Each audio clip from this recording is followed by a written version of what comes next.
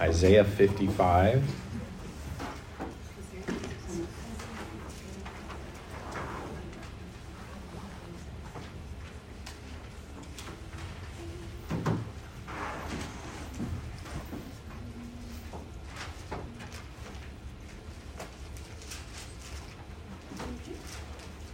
Dealing with problems.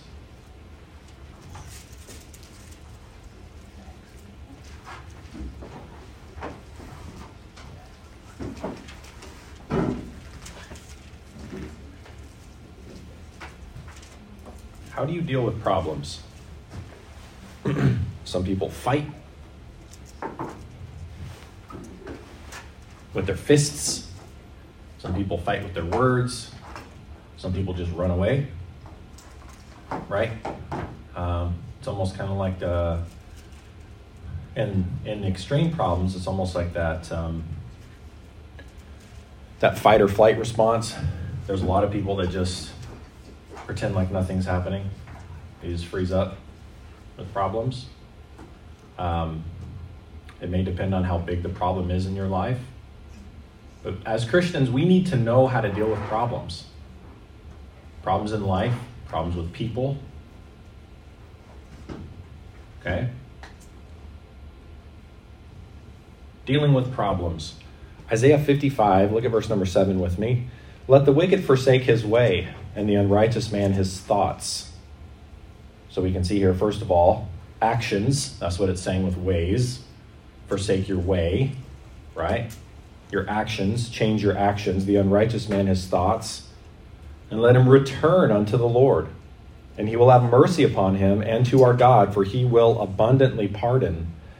Now, notice in verse number 8 and 9, and this is something that we are going to try to drive home today on the very first lesson. When we're talking about dealing with problems, we need to understand that God's ways of dealing with problems is going to be different than the way we would naturally deal with it. That's the one and only point I'm trying to get across. So let's bow our heads and pray, and we'll just drink coffee for the rest of the time. Right? Some of you are like, yes! No. Okay.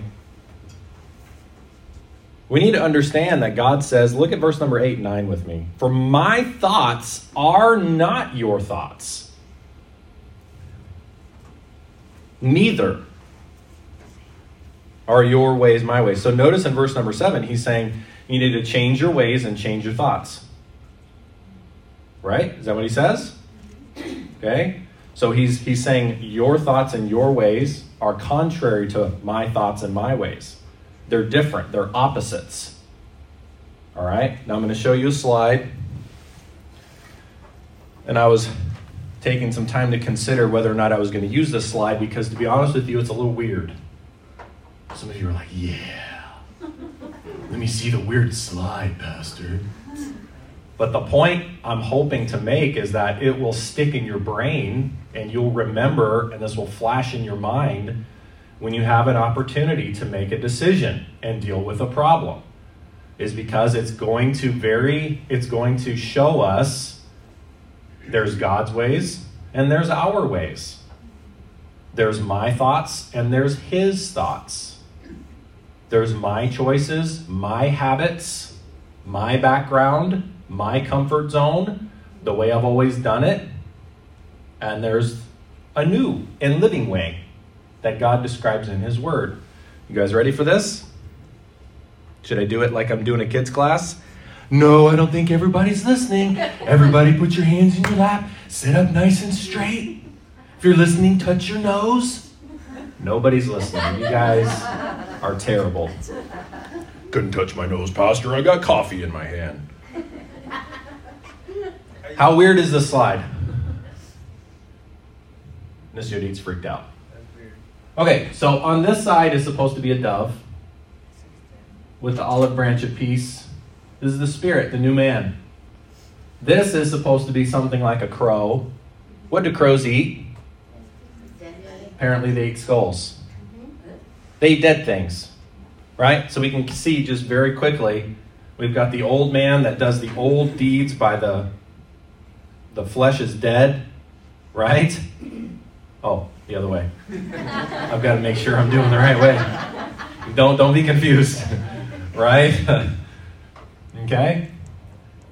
But then we have the new and living way, right? I think that's a really good illustration. It kind of sticks in your mind. Sometimes we think, well, if I'm a Christian, it's just automatically going to change. Is that true? Is that the way it works? Does your thought process automatically change when you get saved? Here's a question. If you've been at Christianity for a bit, you've been saved, you've been studying, you've been in church, you've grown. Are you ever to the point where you think, now I'm 100% dove. I'm no longer crow. I can trust myself now.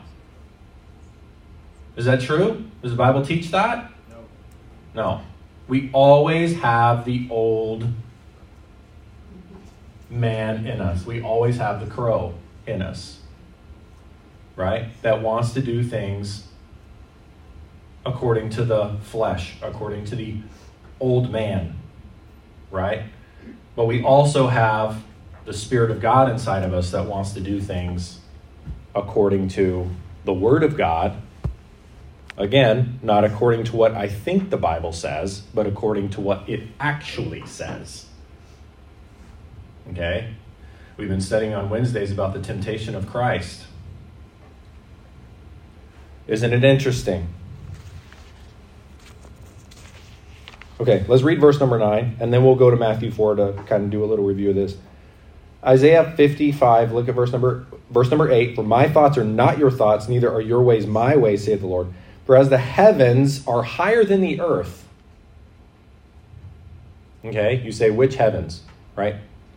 Well, the sky, let's just say that, are higher than the earth.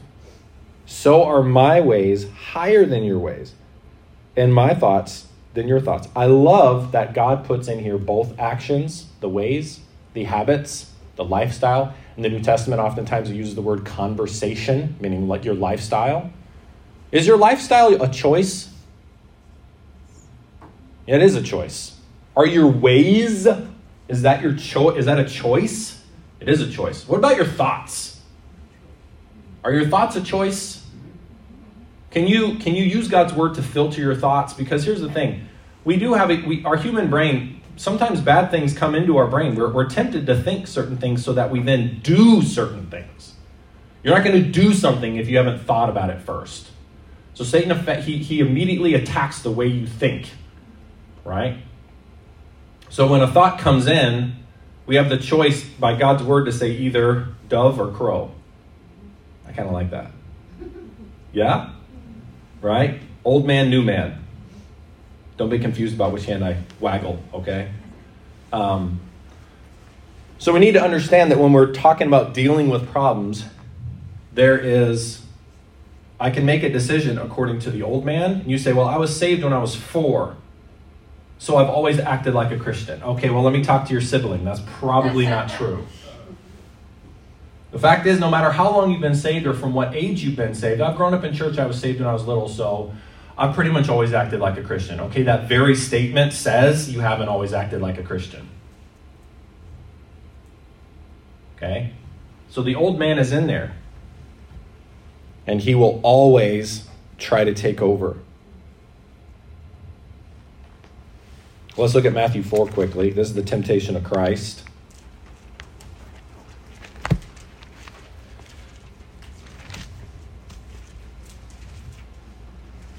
We're just going to look at the second temptation. Verse number 5 and 6. Then the devil taketh him up, Matthew 4, verse 5. Then the devil taketh him up into the holy city, and setteth him on a pinnacle of the temple, and saith unto him, If thou be the Son of God, cast thyself down, for it is written, He shall give his angels charge concerning thee, and in their hands they shall bear thee up, lest at any time thou dash thy foot against a stone. Jesus said unto him, It is written again, Thou shalt not tempt the Lord thy God. And if you go to Psalm 91, go with me there briefly. Psalm 91, so that we can compare what the devil is saying to what is actually written.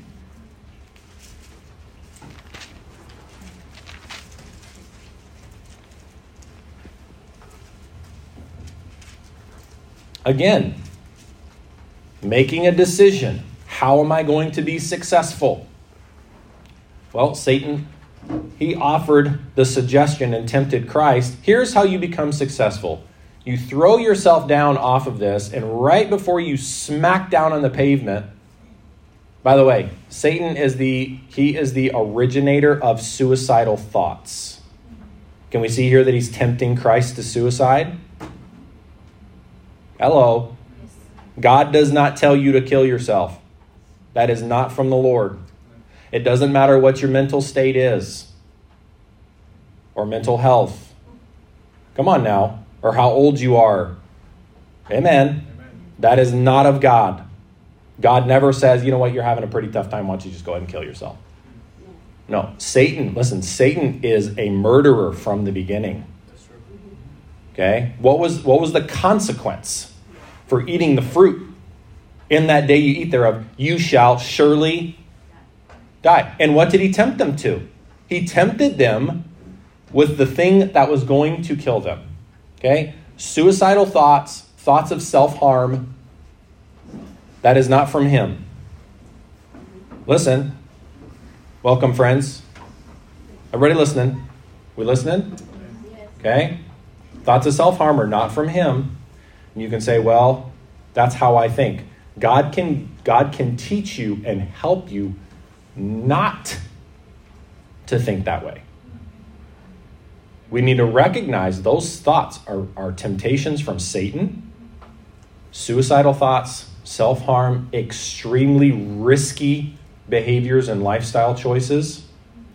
I had a friend tell me probably 2 years ago, yeah, I have a friend and he gets high on pot and then he goes and rides his motorcycle down the 401 at 3 a.m. going 200K an hour. And it's like, I'm gonna put that in the basket of really risky things to do. Why does he feel the need to do that? What is tempting his brain to do that and feel that? Why does he count his life to be so worthless that he can gamble in such a way? Where does that come from? It doesn't come from the Lord. It doesn't come from the creator of life.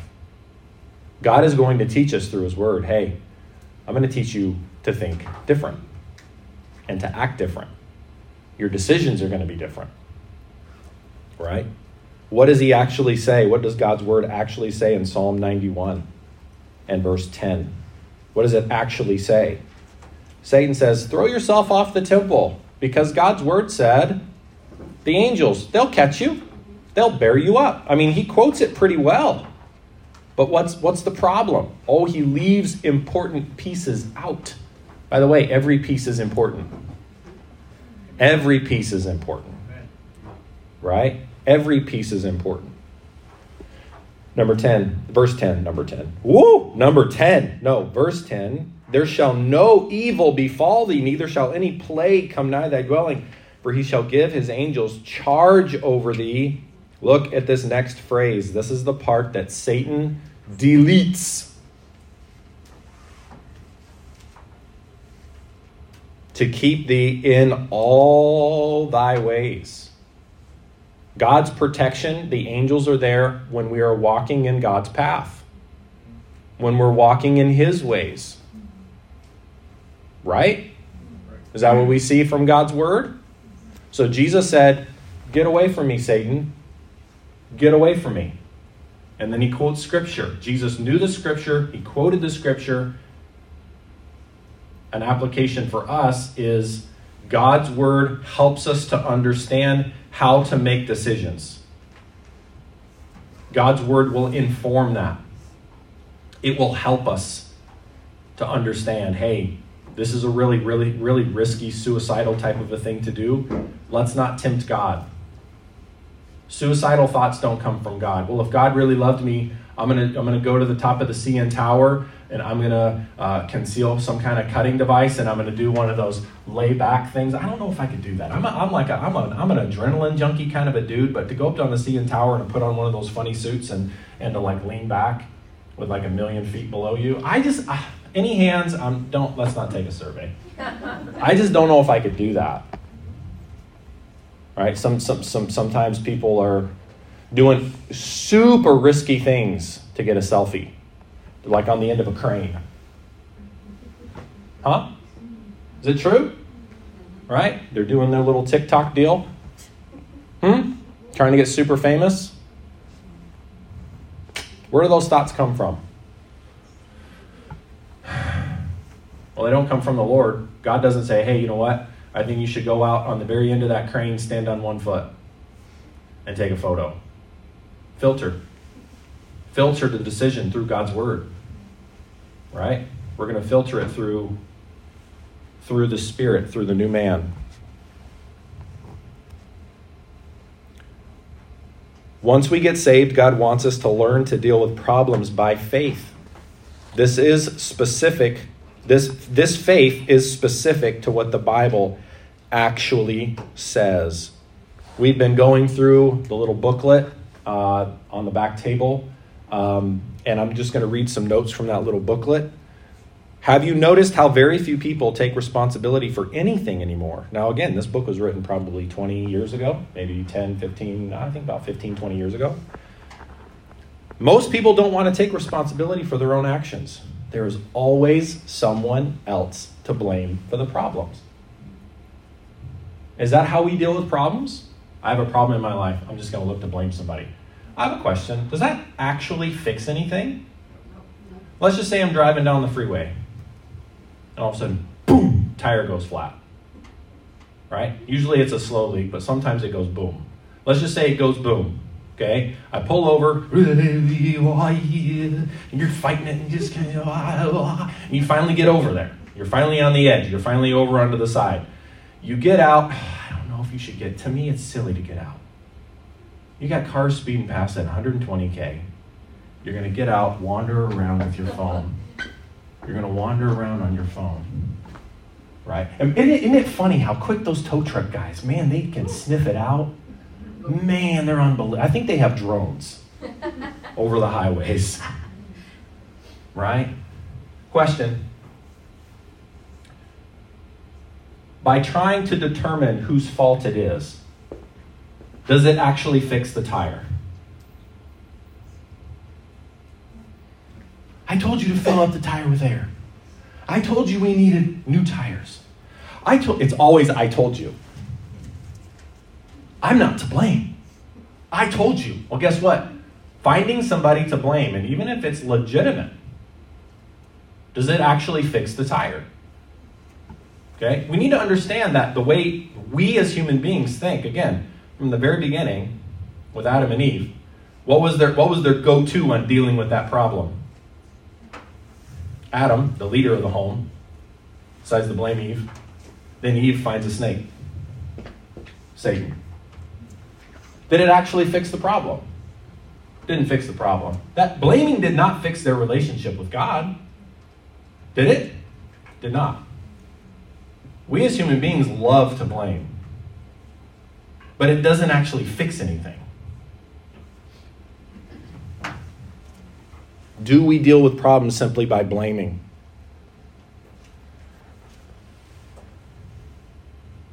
If there is trouble at home, the problem is with the kids or the spouse or the parents. If there is trouble at work, the problem is the boss or the coworkers. If there's trouble with life in general, the problem is the dysfunctional family the person grew up in. There are 1,000,001 excuses that people use to pardon their wrong behavior. I wouldn't have done it if you hadn't have done what you did.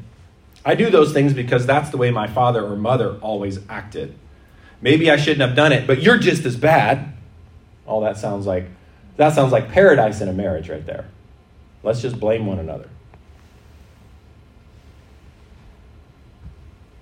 What these people are really saying is, I am not personally responsible for my own actions. Everything I do is someone else's fault. In his book, A Nation of Victims, Charles Sides writes, the politics of victimization have taken the place of more traditional expressions of morality and equity. If you lose, by the way, I don't know when this book was written, but the book that we're studying, again, was written at least 20 years ago. Isn't it interesting how this is even worse now? We're getting a little quiet. That's because this is just good stuff. Man, we struggle in growing because all we do, if we listen to the advice of the world, they always tell us, find somebody to blame. The last thing they say is, you need to accept personal responsibility, make it right, and go forward. That's usually the very last thing that is said.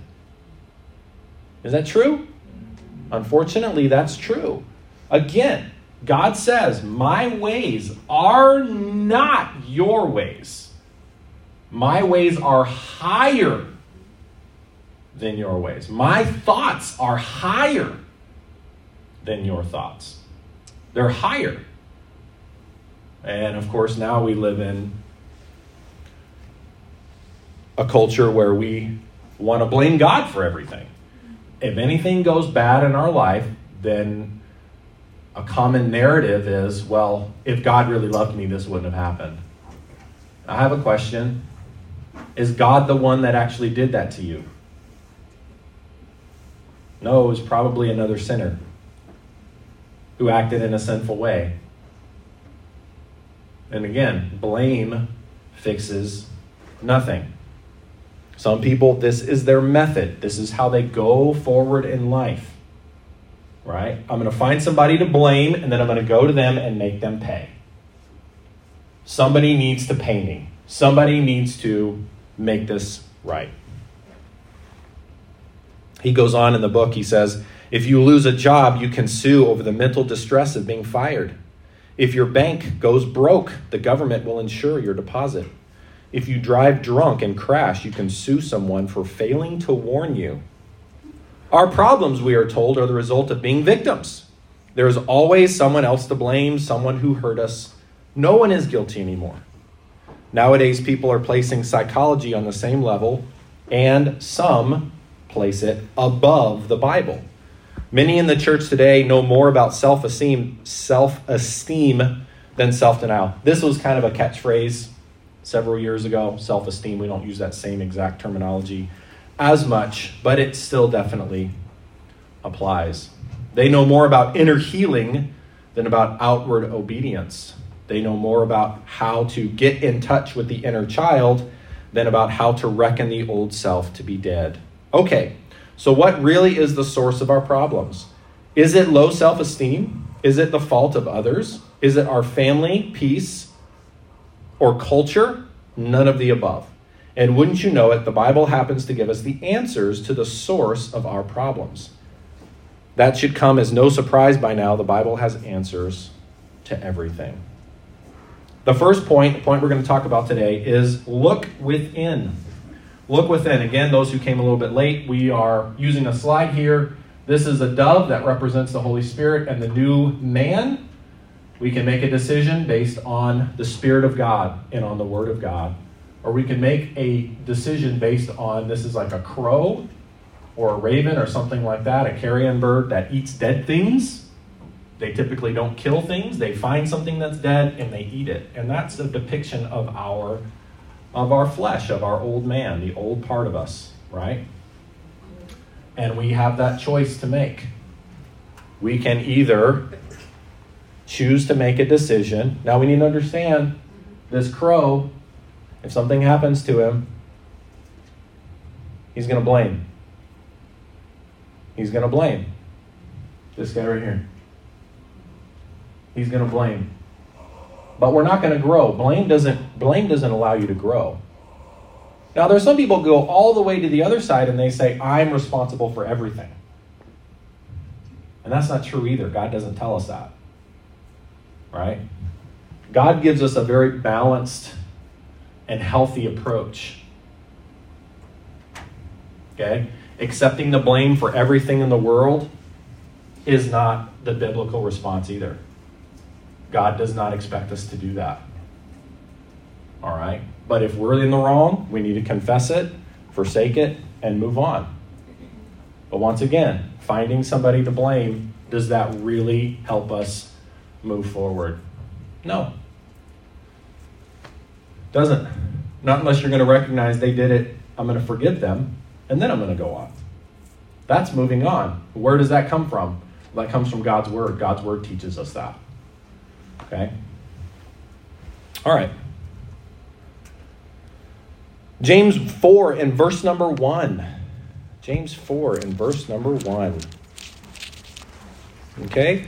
If someone's here today and they've never trusted Christ as their Savior, this really doesn't apply because you don't have the new nature. Okay? Somebody's listening to the recording of this. The first step in learning how to make decisions, you have to trust Christ as your Savior. And then you have the new nature. You have this elevated nature. You have this, just as God said, okay? Just as God said, my thoughts are higher than your thoughts. As the heavens or the sky is far above the earth, he said, so are my thoughts. The same is true with this elevated nature, this new nature that God gives us, this heavenly nature, the Spirit of Christ. It is far above, much more noble and much more powerful and much more healthy, amen, than the old nature. Okay? It thinks of others instead of constantly thinking about self, for example. Notice in James 4 in verse number 1, from whence come wars and fightings among you? Again, James is written to believers. Okay? Wars and fightings. I don't think he's talking about literal wars among the believers, right? Arguments, contentions. From whence come wars and fightings among you? Come they not hence even of your lust that war in your members? In other words, what's causing all the problems? He says, you are. You are causing all kinds of problems because of the evil desires within are the problem. Don't try separating out these desires and blaming them and not you. Oh, that was just the wicked sinner inside of me. That was my little wicked sinner inside. So sorry, shouldn't have said that. All right? We can try to do that, but it won't actually solve the problem. The Greek word for desires here is hedon, from which we derive our word hedonism. The belief that pleasure is the chief good in life. If hedonism had a patron saint, it surely would be Hugh Hefner, a man who has abandoned himself to the pursuit of pleasure. It doesn't matter if it's him or someone else. We can see all the time on TV or on any kind of device. We have elevated the pursuit of pleasure to be the number one thing in life.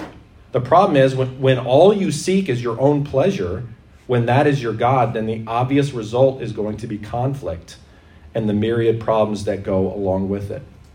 It is important to note that pleasure itself is not necessarily sinful or wrong. Look at Psalm 16 and verse number 11. Pleasure itself is not necessarily sinful or wrong. We need to have our desire for pleasure to be, once again, guided by God's word. If he says it's okay, then it's okay. All right? If it's not okay, it falls into sin and self-harm, and it's harmful to others as well.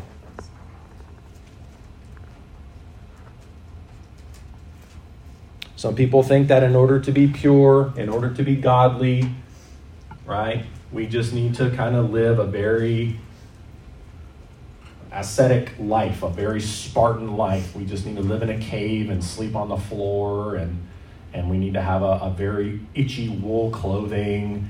And nearly every religion, man-made religion, has a version of this. Because, if I just give myself over to pleasure, then I'm going to be a sinner. So I'm going to be way over here. And nothing is pleasurable. I'm going to eat very, very plain food. I'm not going to do anything that I find enjoyable in order to be pleasing to God. That is not biblical either. Okay? God created us he says he created us, for us to enjoy life. Psalm 16 and verse number 11, thou wilt show me the path of life. In thy presence is fullness of joy. At thy right hand there are pleasures forevermore. Okay? The Bible often speaks of the joy of the Lord and the true happiness that comes from God. Psalm 84 in verse number 11. Psalm 84 in verse number 11.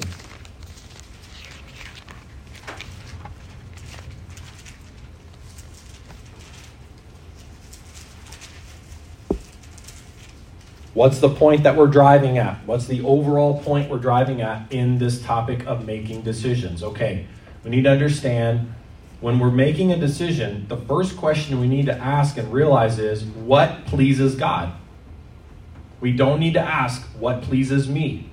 Because that makes you the God. It makes you live a very, very selfish life. You have set yourself up as the be-all and end-all. It's all about you. The world tells you, what's your dream? What do you want? What do you want you to become? And don't let anybody stop you. Oh, that sounds like a great person to be around. That sounds like a very lonely person to me. Why? Because they're looking for people to use. If you can help me achieve my dream, then fine. If you can't, you're out. What a terrible person to be around. To use people for yourself. You see, when we make ourselves the God, and it's all self-worship and self-care, we care nothing about others, and we care nothing about God, we become a very horrible and miserable person. Could it be that we need to refine our decision-making process by asking this first question? What pleases God? Does this please the Lord? Does this please the Lord? That is, guys, that is the very foundation of worship. The very foundation is what pleases God. It's not, does it please me? Psalm 84 and verse number 11. For the Lord God is a sun and shield. The Lord will give grace and glory. Look at this phrase. No good thing will he withhold from them that walk uprightly. Okay? I can trust God to give me things in my life that are good. If I'm following him, living by faith, trying to please him, and if I want something, I can trust him. I can trust his discernment. I can trust his viewpoint that he sees higher than I see. Hey, he can see what that choice will do to me 6 months from now. I can't see that, but he can see that because he's the eternal God. But I really, really, really want it. Okay, if I'm approaching this decision by faith, I'm praying about it, I'm trying to please the Lord with it, and it just doesn't work out, then I can say, God, you know more than I know. I'm trusting you. Because your word says, no good thing will he withhold from them that fear him. Is that what it says?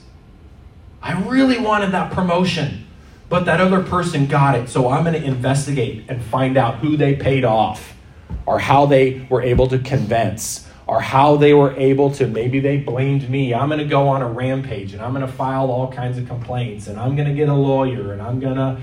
Okay, so now you just spent more in legal fees than you would have made by getting that promotion. Maybe God knew it wouldn't have been good for you. Maybe God knew it wouldn't have been good for your family. By the way, I have no idea what's going on in your life. If this applies to you right now, that's just the Lord, because I have no idea about the details of your life. But this is just one example. I really wanted that house. I really wanted that car. I really wanted that. Guys, how many times have I taken you all and gone off to some room somewhere in here and said, hey, we need to pray about the church getting this space. Okay? It hasn't worked out, and I've taken you down to like 3 different spots. Guess what? This is the Lord's church. It's not my church, and it's not yours. It's his. Okay? And he promised me no good thing will he withhold. So then my job is to fear him and honor him. Not in a terrified way, in a very healthy, reverent, respectful way.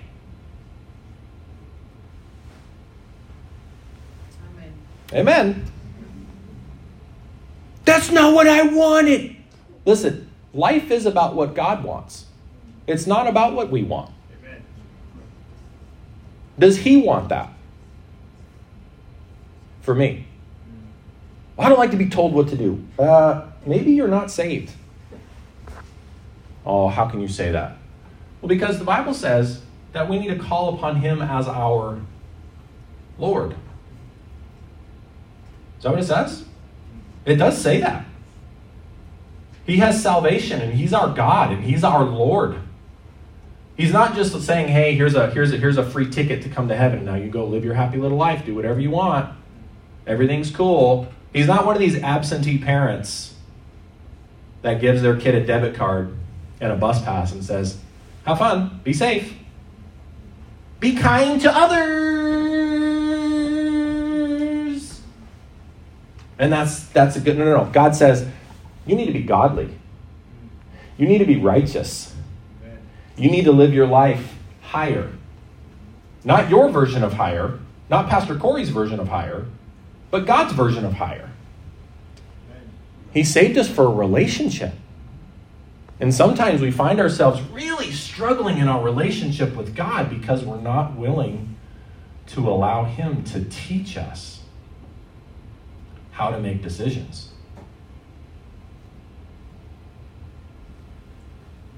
God is the God. We are not the God. He is the God.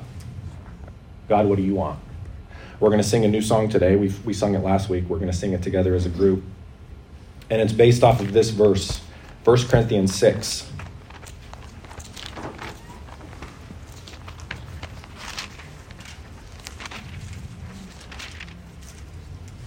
I love this song, by the way. Why? Because it gets stuck in my head. And it's easy to sing. And it reminds me, I am not my own. I am not my own. I've been bought with a price. Yeah? By the way, what a comforting thing it is to know I am not my own. I am not alone. I'm not alone. God cares enough about me to say no. His love is bold enough to use his knowledge of the future to say, that is going to hurt you. So I'm going to say no. What a God. He can be trusted, my friends. He can be trusted to inform and guide our decisions. What? 1 Corinthians 6:19. What? Know ye not that your body is the temple of the Holy Ghost, which is in you, which ye have of God, and ye are not your own, for ye are bought with a price. Thank God we've been bought with a price. I must not live my life like I have not been bought with a price. I've been bought with a price. Therefore, what should I do? It goes on. Therefore, glorify God in your body and in your spirit, which are God's. I must glorify him with my body. My body, my choice is not a statement that God wants us to make, because it's not your body. It's his body. And it's his choice. This informs our decision on all different types of political issues and problems. It filters all that out. Where do you stand on this issue or that issue or this issue or that issue?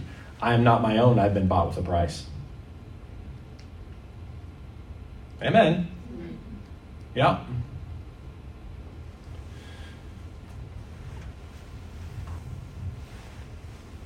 Just to drive this home in the minute or two we have left, look at verse 18 of the same chapter in context so that we can make it abundantly clear what we're talking about. Corinth was known to be one of the most immoral cities in the ancient world. If you wanted to go there and party hard and have a good time and indulge whatever fleshly appetite you had, matter of fact, history tells us it was a town of trade, of seafaring trade. History tells us that if you were a big business person in that town, that you would actually have a den of iniquity, so to speak, with girls and boys and food and whatever. And if you wanted to be a big-time business person, you would have one of these pleasure palaces, so to speak, for you to invite people in and say, hey, do business with me. I'll take care of you. Go have a good time. Okay? We must not think for that somehow when we're reading the Bible that God is commanding us to be holy because they lived in puritanical times.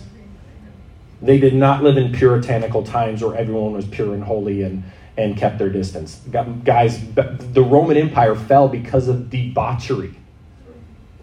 They fell because of indulging the flesh and selfishness and wickedness. They cared nothing but for circus and for free bread. That's all they cared about. And so when he's talking to the Corinthians here, he's talking to people that were saved out of a lifestyle,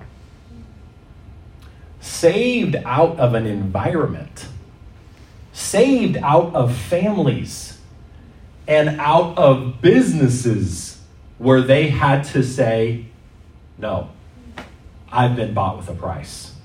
God is not telling us to do something that he has no context. And he says in verse 18, flee fornication. 1 Corinthians 6:18. Flee fornication. Notice it says in verse 17, but he that is joined unto the Lord is one spirit. You realize it is a spiritual activity when you have sex with somebody? I can't believe you said that. Look, churches need to get to the place where we address these issues because it's happening out there. The voice is loud, and in here it's very quiet and we pretend it's not going on. And that's not a promise I'll get inappropriate, but we need to understand I've been bought with a price. It's not just a physical activity because we are not animals. We are spirit beings encased in a body.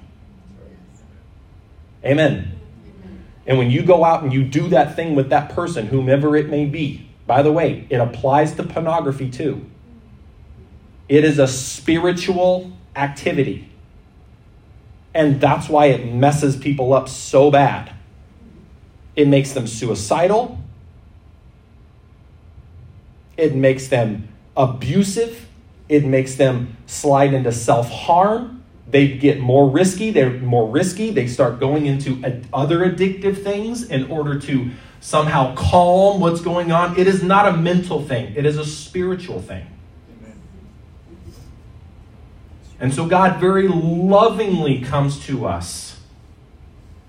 Love and strength knit together and says, flee fornication.